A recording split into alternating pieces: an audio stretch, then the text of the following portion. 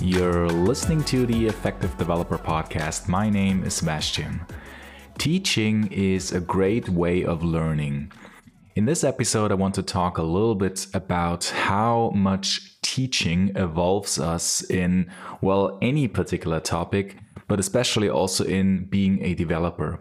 And teaching, quote unquote, may mean a lot of things. So you might literally go into this pair programming or mentoring mode where you're literally teaching somebody something, or you could look at teaching as, for example, writing some documentation or writing a blog post, maintaining a Twitter account and writing some Twitter threads. You might maybe create some videos. You might give some presentations. All of that is a great example for teaching. Now, the interesting thing is that sharing what you know forces you to, level up and to improve your knowledge yourself a lot. Because once you create some content and once you write something, once you create any format, you're somewhat forced to double check and triple check the information that you think that you kind of know or you kind of understand, just to be sure that it's actually the case. Because it's really different to think for yourself if you have a somewhat decent understanding of a certain matter. But if you want to explain it to others, if you share it to the world or just to other people, there's really a difference that then you want it to be correct, right? Otherwise, you're spreading some misinformation or it might look bad. So we just naturally have the tendency to check this again once we share things with others.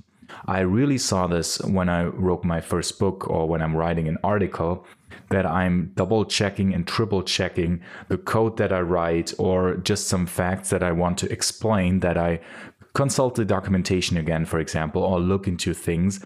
And quite naturally, that just forces me to level up when I want to write about a certain topic.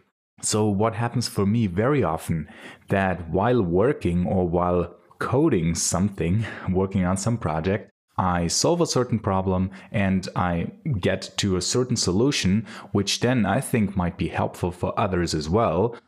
Might it be, publicly on a blog or Twitter or YouTube, or internally by creating an internal presentation, by doing some mentoring, by doing some pair programming. What I do then is, besides my solution that I came up, I want to double check it again. If this actually makes sense also on a more general term, how I can explain it with regards to the technology that it touches and so on.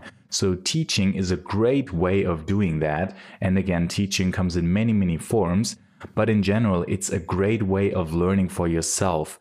So not only think of it as you doing a favor to others, which you certainly do, but also you're really doing a favor to yourself.